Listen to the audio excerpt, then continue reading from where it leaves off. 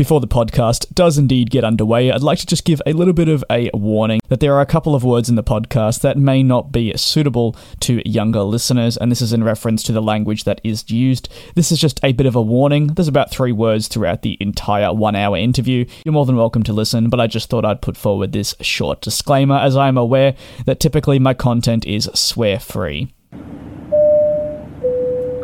is your captain speaking. Welcome to another episode of DJ's Aviation Podcast. All systems are go, so lean back, grab a cup of coffee, and enjoy the show. This is DJ's Aviation Podcast. Everything aviation. Everything aviation. Aviation news, airline developments, analyzing route networks, expansions of airlines and aircraft news, and we talk about world events and life. DJ's Aviation has a Discord server that's officially partnered with Discord, and you can join with a link in the show notes or using the vanity URL discord.gg/aviation. This is the DJ's Aviation Podcast, and now your host, Dan. Thank you so much for joining, first of all. I know you've been doing quite a number of interviews in the past week or so. I've been doing some reading, so Yes. A lot of the questions that I had written down have already been asked, and I guess one of the main things is if you're sitting down to have this time with me, I don't want it to be boring for you. I don't want you to be getting the exact same question over and over again. So I've reworked some of the questions and sort of split it up into 3 different subsections. So I've got a little bit about personal, your life, your sort of how you've brought up Northern Pacific, of course, and then just airline liveries and liveries in general from your experience. So hopefully it'll be good for you. This is my second experience interviewing anyone, so thank you very much for taking the time. I know you're probably very busy, so I greatly appreciate that. Bit of background about myself. I'm 21, just recently turned 21. I've been into aviation since I was 4 type of thing, very, very young age. But also, I think what made this so appealing to me, and obviously your work, is I'm a very creative person. I've got no skills, but I do very much like all brand and liveries, and I'm always someone that will look into things and see, I would like to improve it that way, or I feel like they could have done this, or how does that appeal to that? So it's a great opportunity to sort of have a sit down and discussion with you. So thank you very much for that. And before we jump into the Northern Pacific, I just wanted to really speak to you personally. And I'm relatively new to this scene of speaking to anyone in the industry or someone that's worked on such a big project. So I wanted to sort of turn back the clocks for you as well, and when you were starting in the design space. And I think today we're sitting here, you're in New York, I'm in Melbourne, and we're able to communicate like this. How do you believe that the advancements in technology over recent years have made your work? Has it made it easier? Would you say it's changed in any way for you personally? Interesting. Well, I would say in many ways it's been good in that it's allowed me to connect with people, especially creative people, in a much easier way. So I'm able to bring in people with specialized abilities much faster, and then I'm able to work with them more efficiently, obviously. I've been doing a lot of Google Meet. COVID has definitely accelerated that sort of dynamic. But in terms of just working on livery projects, and specifically on Northern Pacific, I've been working with a renderer who is in Argentina.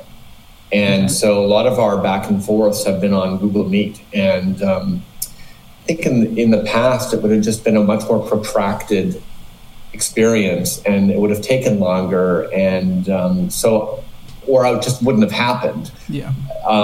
So I feel like I'm able to sort of expand my reach as it relates to people who have extraordinary ability in a really, really easy way. So that I love. I guess there's probably downsides as well, but I'm very positive about technology, even though it's not my thing. Yeah. Yeah, I embrace it wholeheartedly in that regard. So that's brilliant. It's good to see. And I think it's obviously the world's changed so much in the past, 2 years. I mean, you could say 10 years, but especially the past 2 years where you may be flying out. And I know in interviews you did discuss how, I believe it was for Island Air, you were flown out, and it's maybe now so we're doing it more remotely type of thing. So I get what you're saying there.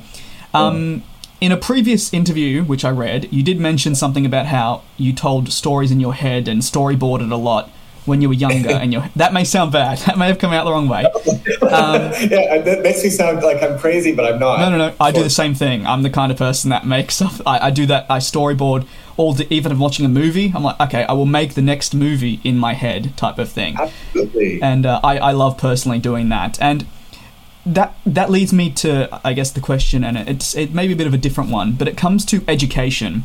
Now, I'm someone that came out of school about 3 years ago, and I know one thing for sure, at least in my environment and with people I knew, creative careers are often frowned upon. I'm not sure if this is something you experienced. It's unfortunate the way it is.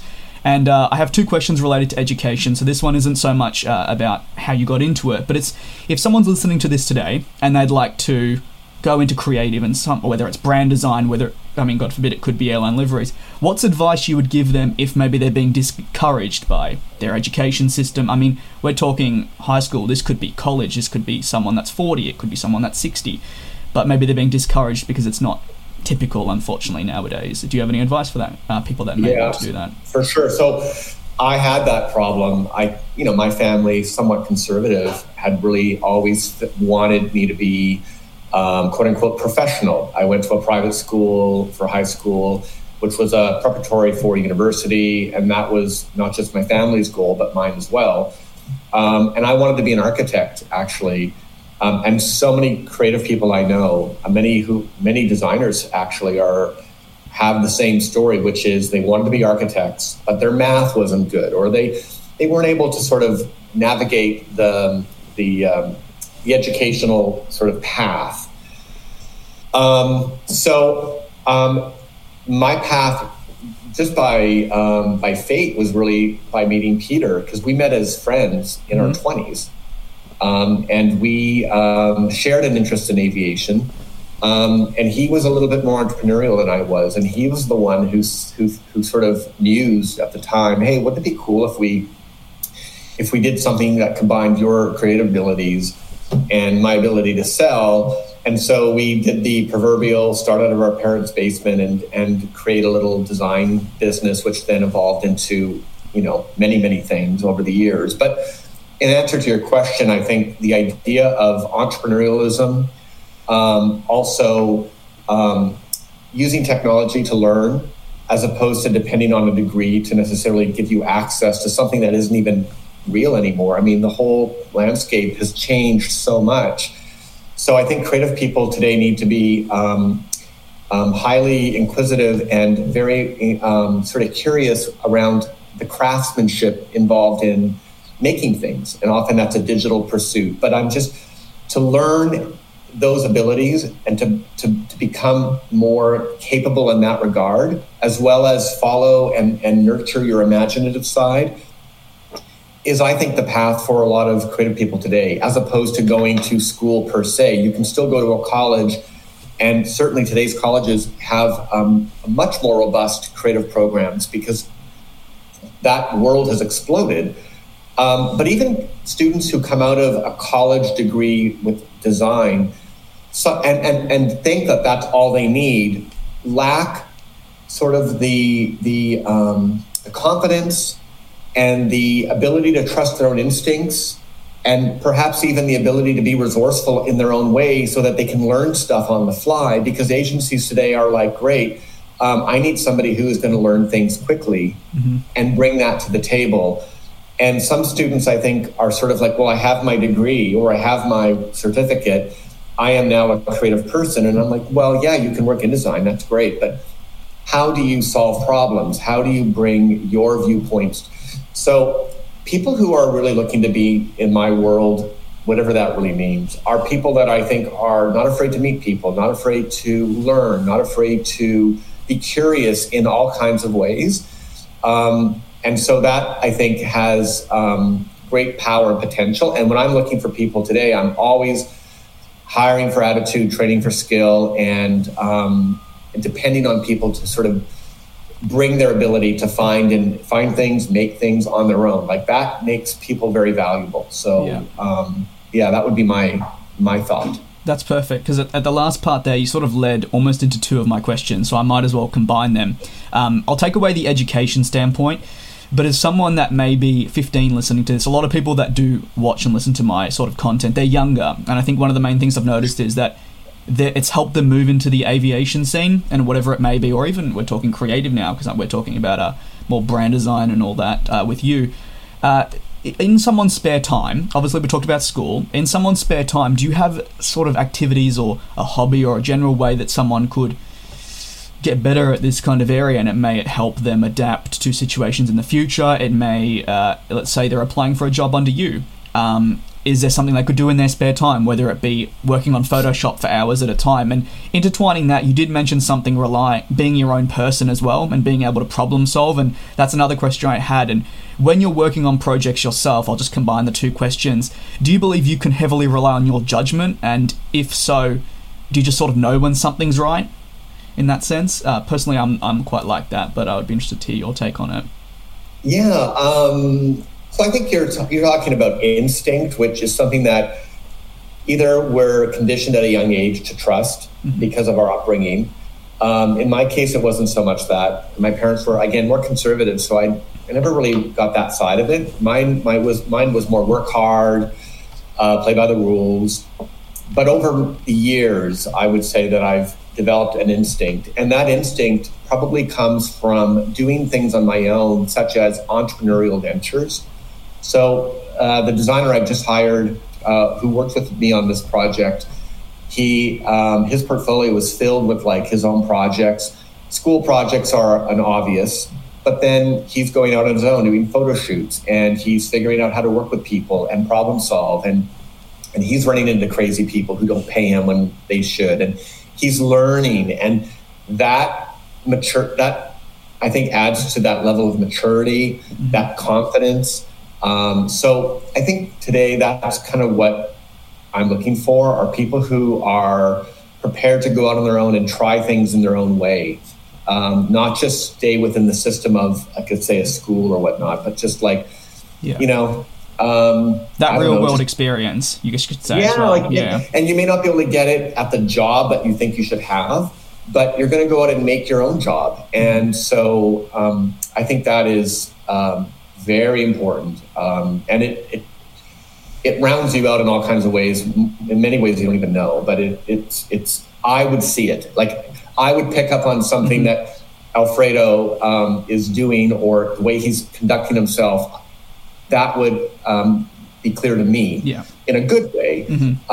It's because I think he's clearly been dealing with stuff like that in the past. So, I'm not sure if that answers your question. No, I think it does. I think that's a good... It's just about getting out there rather than sticking to, as dumb as it may sound, you have one photography course, if let's say we're in high school, hypothetically, but maybe actually then going out and doing some photography in your city. I mean, it doesn't have to be a one subject. It could be anything in your backyard, making something of a very small thing that maybe someone may find silly, but you look at them like, what can I do with this space? And that can help you then in the future for whatever it may be, especially in a creative. I remember there was a time, oh my God, it probably was just after 9/11. And so the market had really softened, and we were kind of stuck, and we didn't have a lot going on, Peter and I, in our business. And I was bitching to him about like, I'm bored, and what am I going to do? And Peter's like, well, why don't you do your own project? And so I designed a whole line of airline-inspired paraphernalia, like T-shirts. Wow. I did airline pillows, blankets. I did bath mats, robes. Because I liked fashion. So I was like, well, and then the core idea was, and it's not that original, but back in the day it was kind of original, was taking a series of defunct airline brands. So British Overseas Airline Corporation, Transworld Airlines, Braniff. But I distressed the logos, and I created sort of a graphic look with these distressed logos, and I applied it onto a billion things. And then I went out and I literally ordered X number of T-shirts, sweatpants. So I literally created a line, and then I built a tiny little WordPress website. And then what I did is I thought, well, I have to have something that will draw people in. So I created an exhibition. And it had so I had mannequins with clothing on them. I had all the clothing and all the elements displayed. I created a graphic backdrop, and I had a show where my friends and family came, and I did stuff. It was just a complete entrepreneurial capsule project that was all about airline. And too bad I didn't keep a lot of that stuff, because looking back, I am very fond of it. But I did a photo shoot, because I did little tags for the price tags, and I did all these. Wow! So it was all about like merchandising and package design and all the things that are part of my world that I didn't really get to do, but I did it for myself. So I learned all about commerce, learned how to manage inventory. Like, it was a really great experience, and born out of just plain boredom and desire to do something for myself creatively. So it's funny, I haven't thought about that, but your question makes me realize that was exactly, to your point, what I was doing for myself. Exactly, and look at the benefits it gives you. It's putting you outside of that little square, and you're getting everything else, and it benefits you, because when you take that for the next 20 years, the next 30 years, and, well, I did this and I understand it better. So, I mean, that's brilliant, and it's pretty cool as well what you did. So we're going to get on to Northern Pacific now. I guess one of the main things in this. Obviously, I love the livery. I'll just point that out straight away. I really, really liked it. Rob mentioned to me, who I did interview, the CEO, back in, during the event, I had the chance to sit down with him. He said that I did discuss him a little bit about the livery, and he said you basically got it spot on first go. It was not a thing of back and forth 55 times. What generally goes into making the designs, though? I guess you got it spot on first time, but were there concepts maybe, or type of thing? Or was it just one? Yeah, I did a lot of work behind the scenes, and I was very careful about what I presented to the client or what I showed them. I mean, I don't think I even told Rob this, but like, there were literally hundreds and hundreds and hundreds of mock-ups, maquettes, tears, and there was a lot of editing, and it was based on themes that were sort of emerging from the overall brand ethos. So one thing that I have been describing in the livery design was that I didn't just set out to design a livery, that the branding process demands a grander, broader view of the situation. So the customer, the category, and understanding some of the motifs and themes that would drive the ideas that would then turn into a story that would then extrapolate into a specific design. So there was so much work that went on behind the scenes. One thing that I would say that helped drive that presentation to success was that, unlike other presentations to clients with livery, I invested a lot of time and effort in the mock-ups. So I actually had somebody render an aircraft, an exact aircraft type, so that the mock-ups looked very real. In the past, I was sort of showing clients a very flat design, and I look back and wonder if that might have been part of the reason why hopefully the design itself was great, but sometimes clients really need someone to bring it to life in the most realistic ways possible. And so I made a decision early on to deliver a greater sort of mock-up experience or presentation. And I think they were drawn to that as well. So that would be advice to somebody. If you want to convince a client of something, and they're not sophisticated, this is not a sophisticated group of like, oh, I used to work at American, or I used to be the VP of someone at SAS. These are people who, this is relatively new for them as well. So in that regard, I wanted to be really respectful of that. And, no vision, no decision is what I say. So I wanted to make the realistic mock-ups and fully transport them based on a vision that was theirs. And then hopefully that worked out. So I think that helped. Okay. Yeah, I think it worked out perfectly, but I think you make a good point about the mock-ups, maybe extending them a bit further. I mean, the perfect analogy I could put is clothing. I mean, you see a piece of clothing on the web, but you're not seeing it in person, and obviously you could see maybe someone wearing it in the picture in the thumbnail, but it's just not the same thing. And I think, especially when it comes to liveries, we can't go and grab a plane and just paint it and be like, do you like this, or should I go back and change it? But a mock-up, a rendering of sorts can really give you an idea of what you're going to expect, type of thing. So I certainly agree with you there. Well, a couple of things too is that you hinted at this as well, is that I don't have many kicks at the can. Like in my world, if I don't get it right the first time, okay, not the end of the world. Mm-hmm. I got maybe one more chance. Not that the client will fire me, but the client will begin to question their own decisions. That the momentum of sort of, the project will get lost, and then you get mired in sort of suddenly a lot of myopic thinking, and it just, what I need is a client to sort of buy into the entire zeitgeist of the concept. And so we had that. And at the end of the presentation, you could feel people were completely bought on. Mm-hmm. Doesn't mean I didn't have other issues, for sure, but that really helped. If I had more time and more resources, perhaps in hindsight, I might consider doing something with motion graphics as well, and video. But these clients also, you have to be careful how you manage the budgets.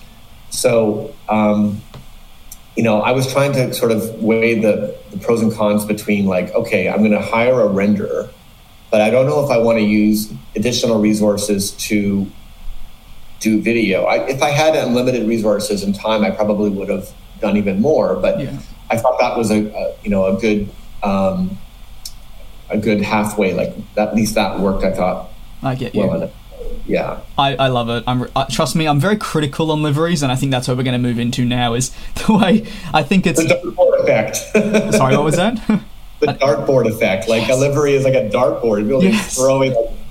That's not good. That's amazing. That's not good. Yeah. No, but I think growing up, I've seen how liveries have changed a lot in the past 15 years, so what I definitely appreciated about the Northern Pacific one is it felt like a livery. It didn't feel like, let's have a white plane or let's throw something on the tail. It actually felt, and that was throughout the event. Obviously, I was there up in San Bernardino and Riverside. I was there, and just everything felt so cohesive and done well. And I guess nowadays you don't see that often in a lot of the newer releases. So I definitely appreciated that. And that's what we're going to move now, is to general livery questions. You're listening to the DJ's Aviation Podcast.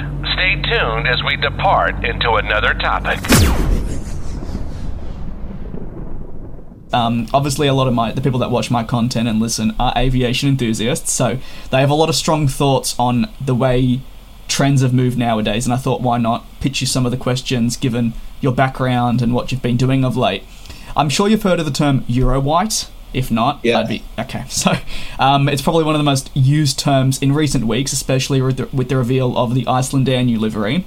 And I was wondering if you could shed more light, if you know at all, on why airlines may look towards a scheme that is Euro white over, say, something like Southwest.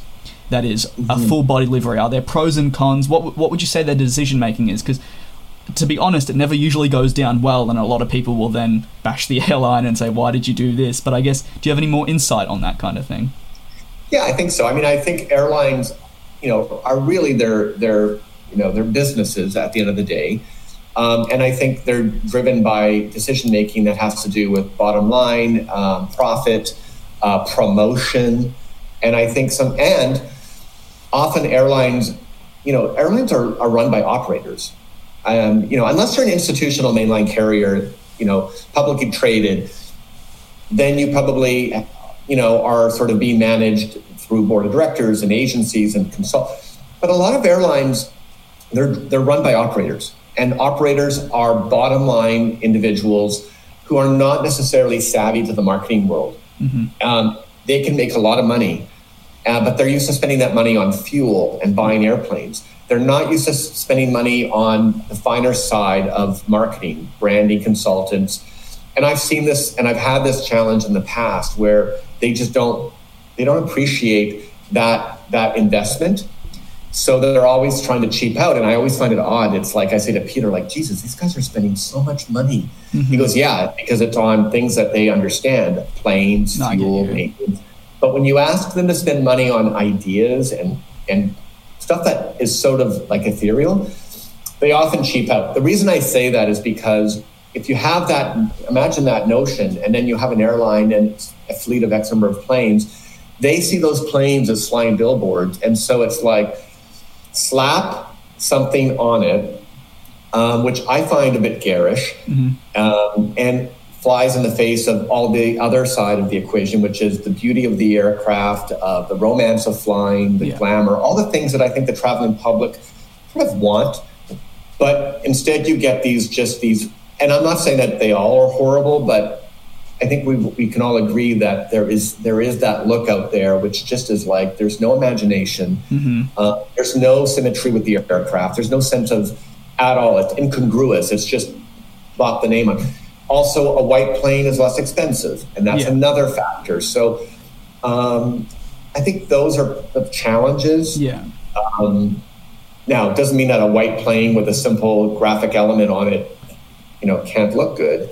I think Lufthansa has done a great job with what they've done in terms of modernizing it. They did lose the yellow, which sort of is sad, but then it's a German design. It's going to be very sort of clean and utilitarian. It's going to have that sort of that sharp look, business-like and sleek.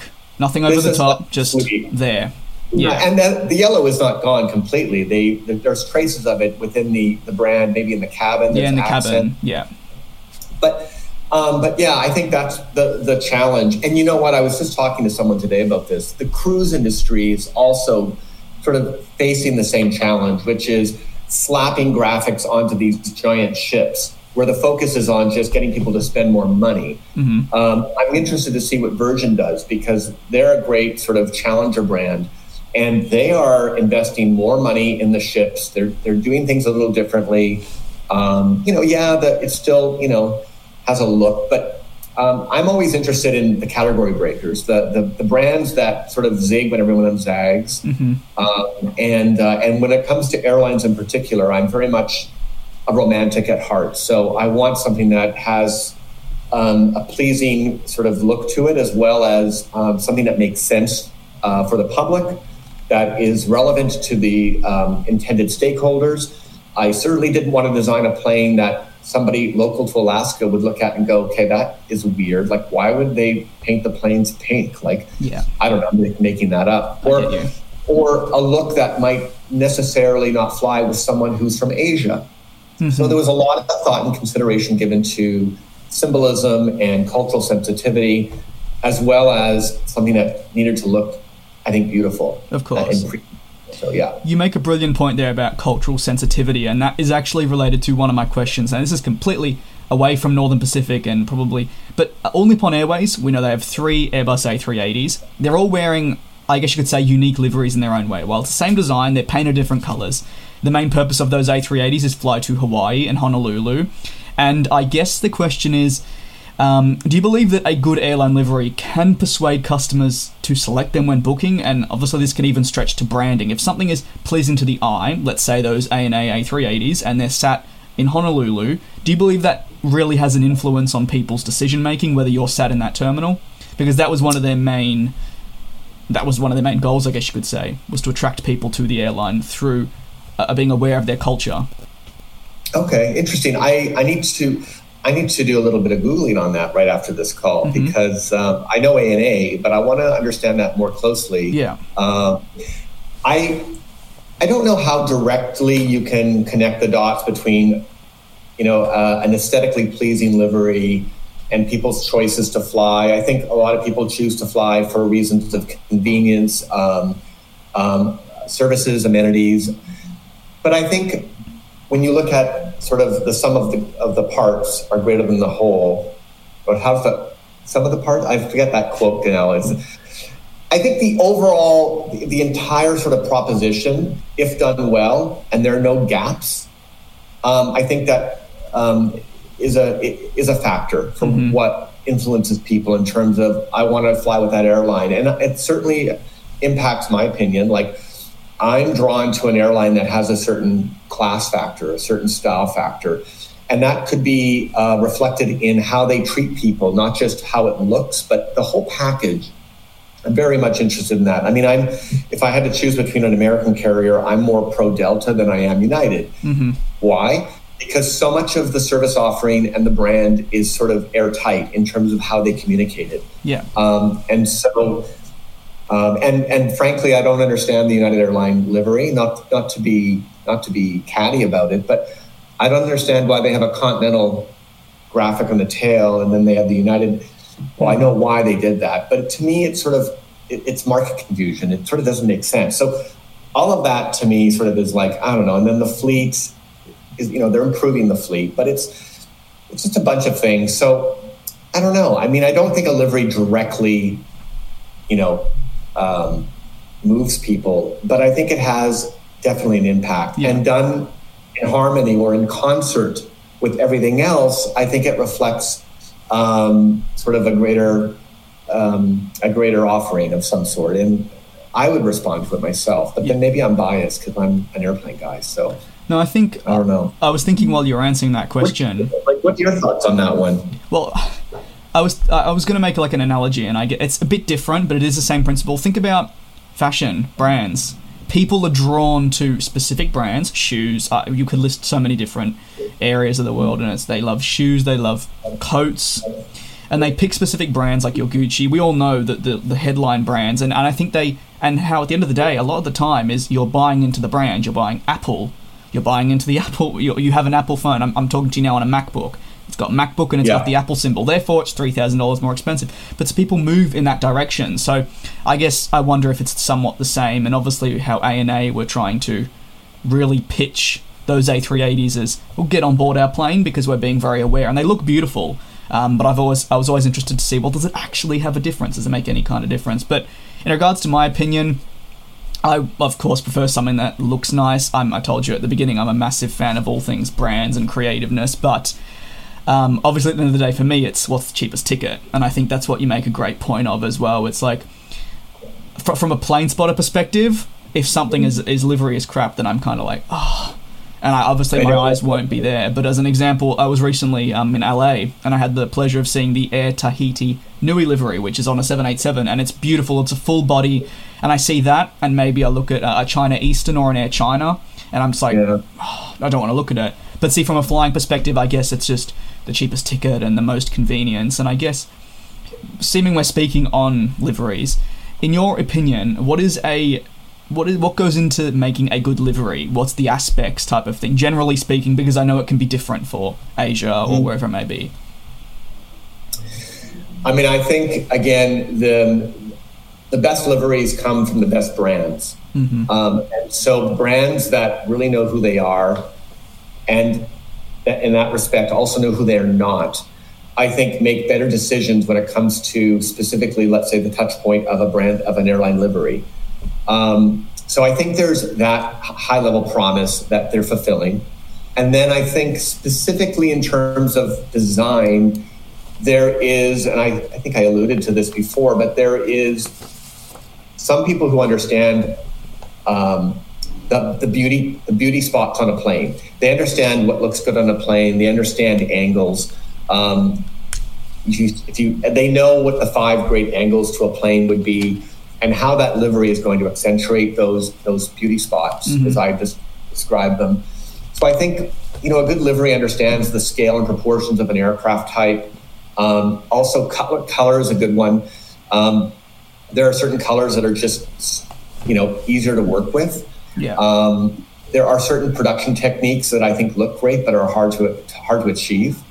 And so the really strong designs, in my opinion, understand through experience what it takes to produce something en masse versus a one-off. So one thing that I'm learning about is just how do you design something that is going to be replicable against various shops? Like, what happens if Northern Pacific uses a different paint shop next year for their 7th or 8th plane? Yeah. And how does the design and the component parts that go into making that design, how are they affected by different vendors working on? And I think that's a really sort of a part of the project that people don't know. It's like the making of that livery. If somebody has more experience, understands the production process, they're going to probably minimize the amount of risk in terms of those variables changing. So I think that goes into a good livery design. And then, like I said, just an aesthetic appreciation for the aircraft. And And then there's just somebody's own personal style factor, which, less is more is kind of my approach.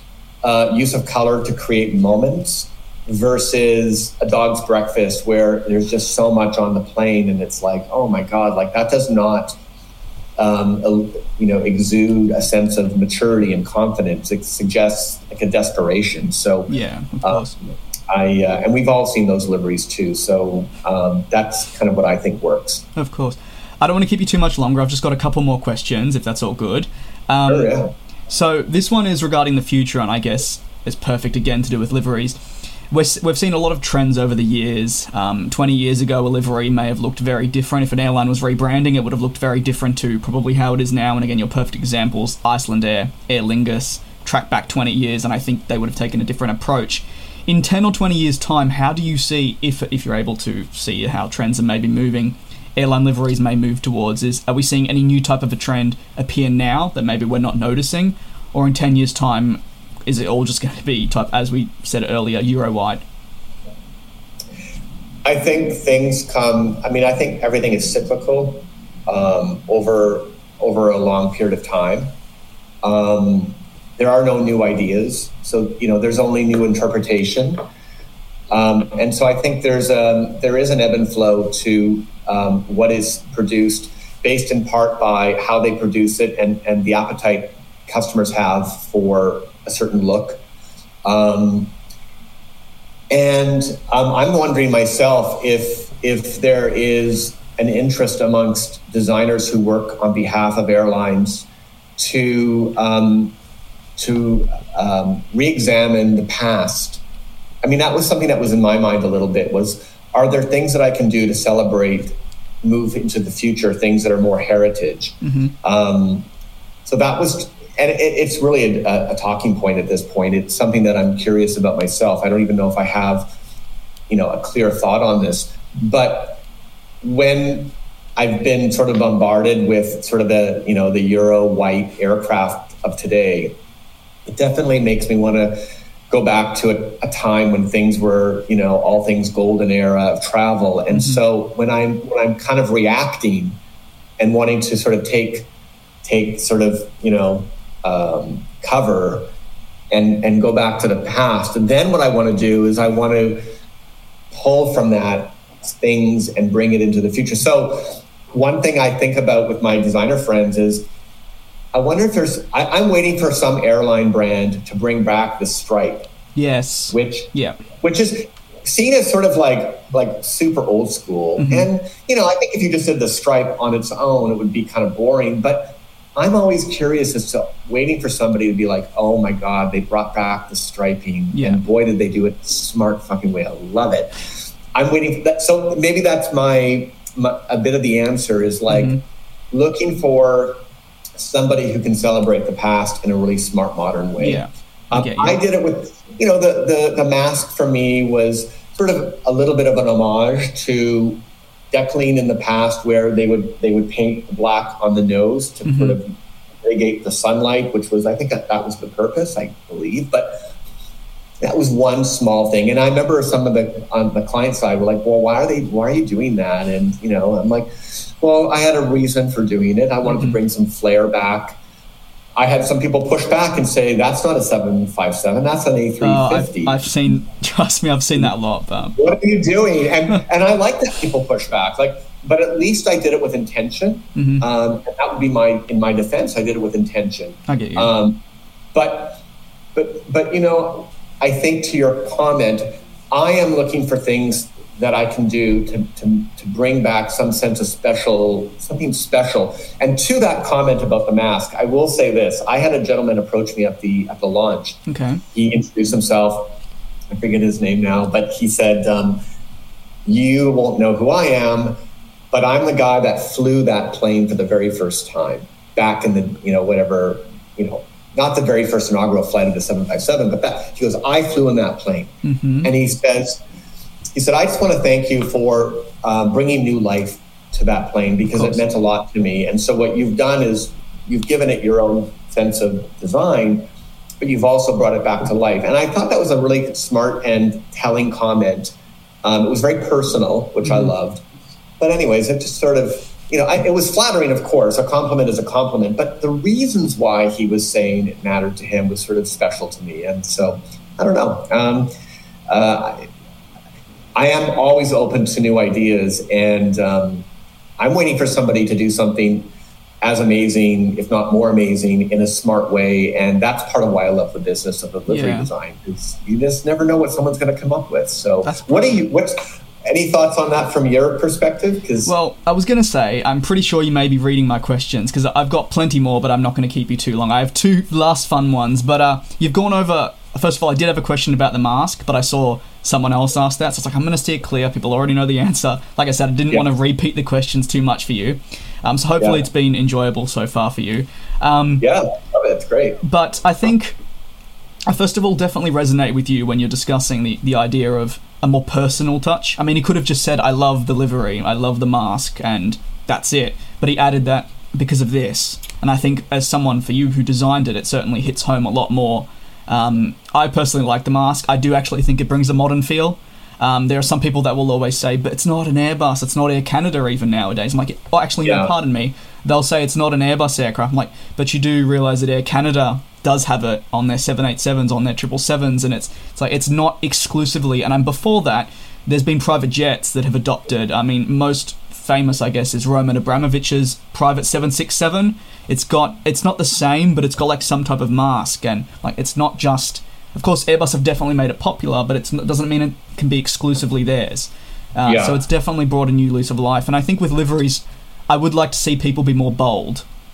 You'll either go big or go home. Do you know what I mean? And I think when we're seeing these Brie brands, I definitely understand why they're doing it. And I understand also how it can be classed as an upgrade.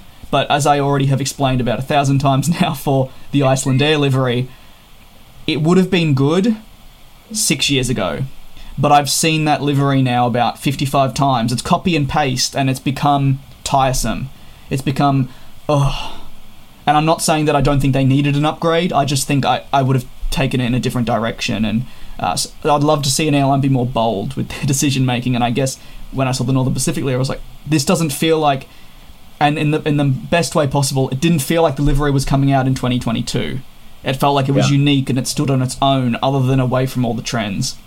That's my 2 cents on it. But yeah, I want to share with you something. I have obviously a massive presentation, but I'm going to share with you one slide because I think you might find it interesting. It has to do with the mask team. Okay. Let me just see if I can. I've never used this before, so let me just... Okay. Okay.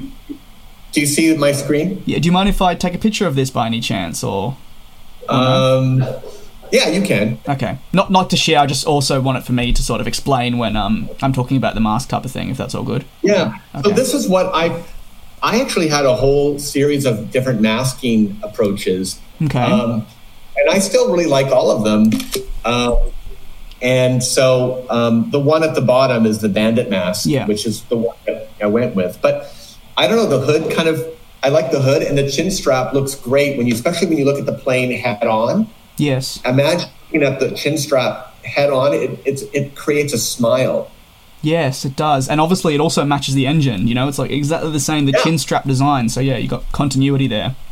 So I said to the CEO, I'm like, Rob, can we not do a series? Can I not do a series of different, I know everybody does the tails, but can't I do a series of, and he was like, well, slow down there. But I wanted to do so I had some other ideas in mind, and I still, I mean, it looks good. All of them looked quite interesting, to be honest. Yeah, I think so, right? So anyways, I just... On the topic of masks, I thought you'd find that interesting. So it is. It's cool to see you've got different options rather than just I want this one. You've got multiple ones and explained it. And I guess you can see why all of them would work in their own way, type of thing. You're listening to the DJ's Aviation Podcast. Stay tuned as we depart into another topic. I wanted to conclude on 2 fun questions for you, and I guess we actually did sort of touch on this prior, and it was in relation to you going back in the past and changing liveries and all. So is there an airline out there, I want you to pick one, because I know you might have like 50, is there one you would have either loved to have a say in the redesign, so we could be talking, I mean, as dumb as it may sound, Icelandair today, or is there one currently that exists that you would love to have the opportunity to rebrand yourself, and if so, what would you do to it? Oh, God. Jesus Christ. I can't... My brain just like fries at that. But, well, here's an airline that it's before your time. Mm-hmm. Well, not before your time, but so Northwest, which was gobbled up in mergers. Northwest, when it was Northwest Orient, it was designed with this red tail, and it used some really beautiful, like white, gray, I think black, maybe navy blue. Anyways, that livery inspired me, to be honest, at a young age. I mean, at the time, I was probably like, 10, 11 years old. And I used to see the ads in the newspaper, and I see the planes on the tarmac. And it was such a modern design. It was very forward. It was not like all the other airlines where they would have the symbol on the tail. It was just sort of a very unique look to it. So when they did the redesign, which was, I believe, a Landor redesign. Yeah, it felt like they released, like all of the sexiness and the point of view and the style factors all was sort of lost a little bit. And I always wish that I could have been involved. To your point, I was way younger, and at the time I still thought, oh man, I would do things differently. And it's funny that you should ask the question, because it's in my mind. Even today I talk about it. I bitched to friends over drinks about that airline and just what they did to it. So that's one, but that's a heritage airline that I feel like I would have done something way different. Who else? And just quickly, that's something you could do in your spare time if you have any. Just do a mock-up. If you have like a free hour, get like a rendering of a plane and maybe have your own spin on it of what you'd want to do, type of thing. I know a lot of people that are young do that. They make their own liveries. So you could even maybe have a go at that if you've never done that before. I actually may do that, just because there's such an audience in terms of av geeks and airline enthusiasts who would appreciate it. And I have people on my team who love these projects, and even if I were to direct that project with their help, I think we could do something kind of fun. And you're right. And I'm working on a couple of projects. I can't talk about them, but I'm hoping that one of them sees the light of day. Some of these projects do not get past the conceptual stage, and it's a shame, because I typically never just do a livery. I'm usually always doing the entire brand. So it's identity, it's positioning, storytelling, it's design against many touch points. It's pre-flight, airport experience, in-flight.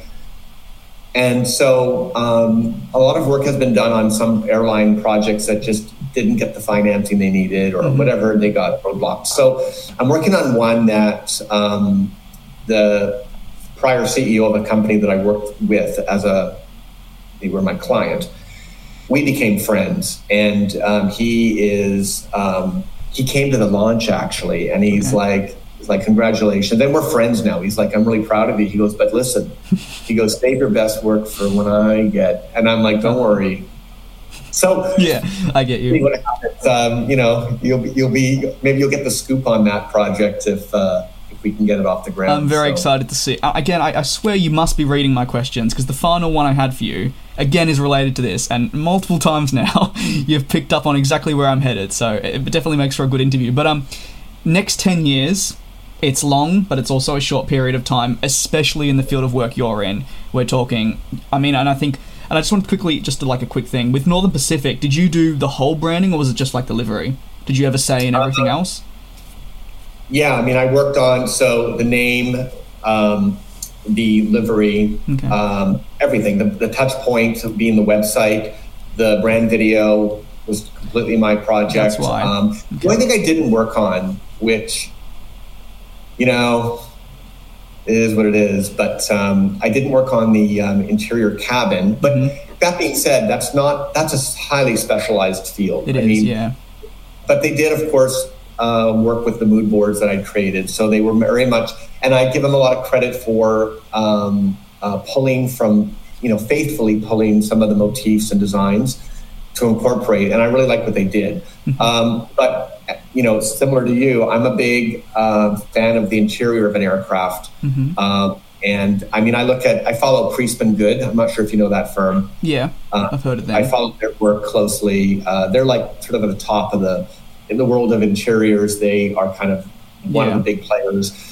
And so because I'm a big fan of the ceremony of travel, so whether it's airport or aircraft, I'm all about the service protocols and the products. And if I could have a dream job, one of the dream jobs I'd love to have is to be in charge of, let's say, British Airways first class product globally. So every aspect of that first class, whether it's, customer experience, in flight. So I'm very much interested in that as well, is like how people interact on the aircraft. I was flying Delta and I was really disappointed. I flew in their Delta One product. Okay. And they have these new suites, which are really nicely designed, except they have these arm panels that the whole panel pulls up and it can go right down, but it never stays up. It always goes down. So you're sitting there. That is the worst. It's like, this is an expensive ticket and I'm trying to feel like king of the world right now. And instead I feel like you're ruining it for me. It's kind of ruining it. But to my point about just a beautiful aircraft interior, I'm very sort of attuned to that as well. Of course. Well, at the end of the day, it only goes so far when you have a livery. You need everything to sort of intertwine and match. You don't want the plane to be pink and then the inside yellow. I mean, unless we're speaking there the colours, you want it to have some continuity, and that's definitely always important. So just finally, the next 10 years, as I was mentioning, what are some of the goals, ambitions you have for yourself? It doesn't just have to be related to aviation. I know you are passionate about that, but I thought we'd conclude on sort of a personal note for you and your goals moving forward. Good question. I mean, one thing that I think I'd like to live somewhere else. I live in New York. I maybe would like the West Coast a little bit, so somewhere warmer on a personal note. In terms of professional sort of ambitions, I would like to work on more airline projects, bigger airline projects. I think part of me is always drawn to sort of expanding my reach and my scope. I wonder how those challenges would pan out, because as you get into the bigger airlines, you're usually working, it's more political, and I'm not good with politics, so that would be a challenge for me. But I'm ambitious, and so is Peter. I mean, we are and he's an airplane guy too. So we are always watching the market, and we're always looking to see what's going on. And so, my goal is to work on more of these projects. Perhaps I could specialize our practice area completely and just do this exclusively. But right now I work on other projects. I've got other things going on, and I just I would love to just work exclusively on an airline project.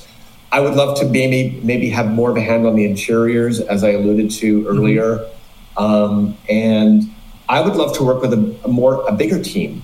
And I don't mean be part of a large, massive agency, but I work with a very small team of people. It's 2 other people and me, and I would love to have a team of maybe 10 people, so that I could cover more ground, that more people could be sort of working on ideas together. So that's sort of a thought, and that's totally attainable. But I'm very picky about who I work with, as we all are very, we take it so seriously. So it's a slow process, but that would be one of my goals. Of course, that's brilliant. It's always important to take care with what you do and pick the right thing, and obviously something you're passionate in, because you find that if you're passionate in it, the results are typically done a lot better because you want to execute it to absolute perfection. So I definitely understand. Clients feel it. Like, I think Rob McKinney, and I've been very public about this, but I've never been given this much autonomy. And Rob McKinney from day one has been, a real champion of my work. And so I will go above and beyond for him. I will do whatever it takes. And so that's why for the event, I was like, I was everywhere. I'm very appreciative of that. But I'm also he's passionate, I'm passionate. It's good. It's a good combination. So the event was amazing, trust me. I don't know if you don't know this, but that was the first event I've ever been to in the aviation scene. I'd never been to anything before. And I had my jaw dropped from the minute to the minute I actually got to the hotel, and then the whole entire event, my jaw was just on the floor. I couldn't believe, and I said to a couple, like my parents and so forth, and a couple of friends, and even people there, I was like, this doesn't feel like it's for Northern Pacific, and that's in the best way possible. It felt like it was for an airline that had been flying for 150 years and was celebrating their 150th birthday. Oh, wow. I couldn't, but like I said, it was my first event, but even still, I mean, I've been to other sorts of more private functions, and whether it was for school, and I think just being there, everything felt intertwined in its own way, and I kept banging on about that. I mean, even the flyers, even the billboard, even the lanyards that were handed out, everything just worked, and I think it was incredible. I think it definitely elevated the experience, rather than being dumped in a hangar, as an example, just sort of dumped there, just a couple chairs. Everything just felt perfect, from the music to, as you're walking into the hangar, you get a bit of an insight into the airline. So you did an amazing job, trust me there. Oh, geez, I really appreciate that, because it was a big deal, and it was I was obsessed with making it all work. And to be honest, I've never done an event like that before. So I was as nervous as I was excited to do something great. I was like, Jesus. And we were working with an events company on the West Coast, so I was very arm's length to the whole thing. And so I was particularly involved, very much so in all the details. But I appreciate you saying that. It means a lot. So it was a first, then, I'm guessing, for many of you, because obviously I've been in close contact with Claire, and that was the first event she's ever done, type of thing. Yeah. And so a lot of it was first, and that was another thing I couldn't quite believe, because for people that are doing that all for the first time, it had no hiccups. It ran perfect. Well, to my knowledge, as someone. But no, I think you're right. It was basically Peter, me, Claire, and Alfredo. Mm-hmm. That's incredible. Two of which junior, but you know what? Goes to show you, hire for attitude. Both of those two were so freaking committed. Mm-hmm. They felt my pain, they felt my excitement, and they wanted to do. And you know what? I've been in this business long enough, and you can get jaded so easily. And there have been times where I may not have, but this was one of those exceptional, okay, we're doing this. And everyone took deep breaths. And we had a lot of fun too. We had a lot of fun. And so I want people who work with me to sort of ride that roller coaster, and hopefully I can deliver an experience that we can all write home about. That for me makes me happy, versus the person who works at the big fancy firm, but they're never going to get near anything close, because there's just so many levels. Of course. And I told Alfredo that when we interviewed, and I said, Alfredo, listen, I'm going to be really honest with you. Our business is a little, there's a risk factor with my business. I'm always looking for my next client, and I eat what I kill. This is not, so if you need if you want the guarantees of the job, because people want that, that's nothing wrong with that. I just don't know. But if you're prepared to kind of go down this path with me, I'm hoping that I can deliver some great experiences for you. And so sure enough, the night of the event, once it all happened, we were having a drink, and I'm like, Alfredo, I just want you to know, I'm happy because I'm able to give you this experience, mm-hmm. and that means a lot to me. And he was like, wow, that is the business. Yeah. So, anyways, I appreciate your observations and your compliment. Yeah. It was brilliant, trust me. I don't want to keep you any longer, but I wanted to say it was an absolute pleasure having the chance to sit down with you. I appreciate you taking the time out of your evening also to sit with me. Okay, yeah, Perfect. Sure, absolutely. And I'm looking forward to listening to it. Thank you. Voice, oh God. I don't want to hear it. You get used to it. I was like that originally, and then 5 years later I'm like, I don't sound too bad. But trust me, at first I was like, it's just I get what you mean. But thank you so much. I really, really do appreciate it. And I look forward to seeing whatever you do in the future as well, especially in the aviation skiing area. Pardon me. That's good. Perfect. Thank you very much. Take care. Have a good night. You too. Good day. I'm going to sleep anyway, so bye-bye. Take care. All right.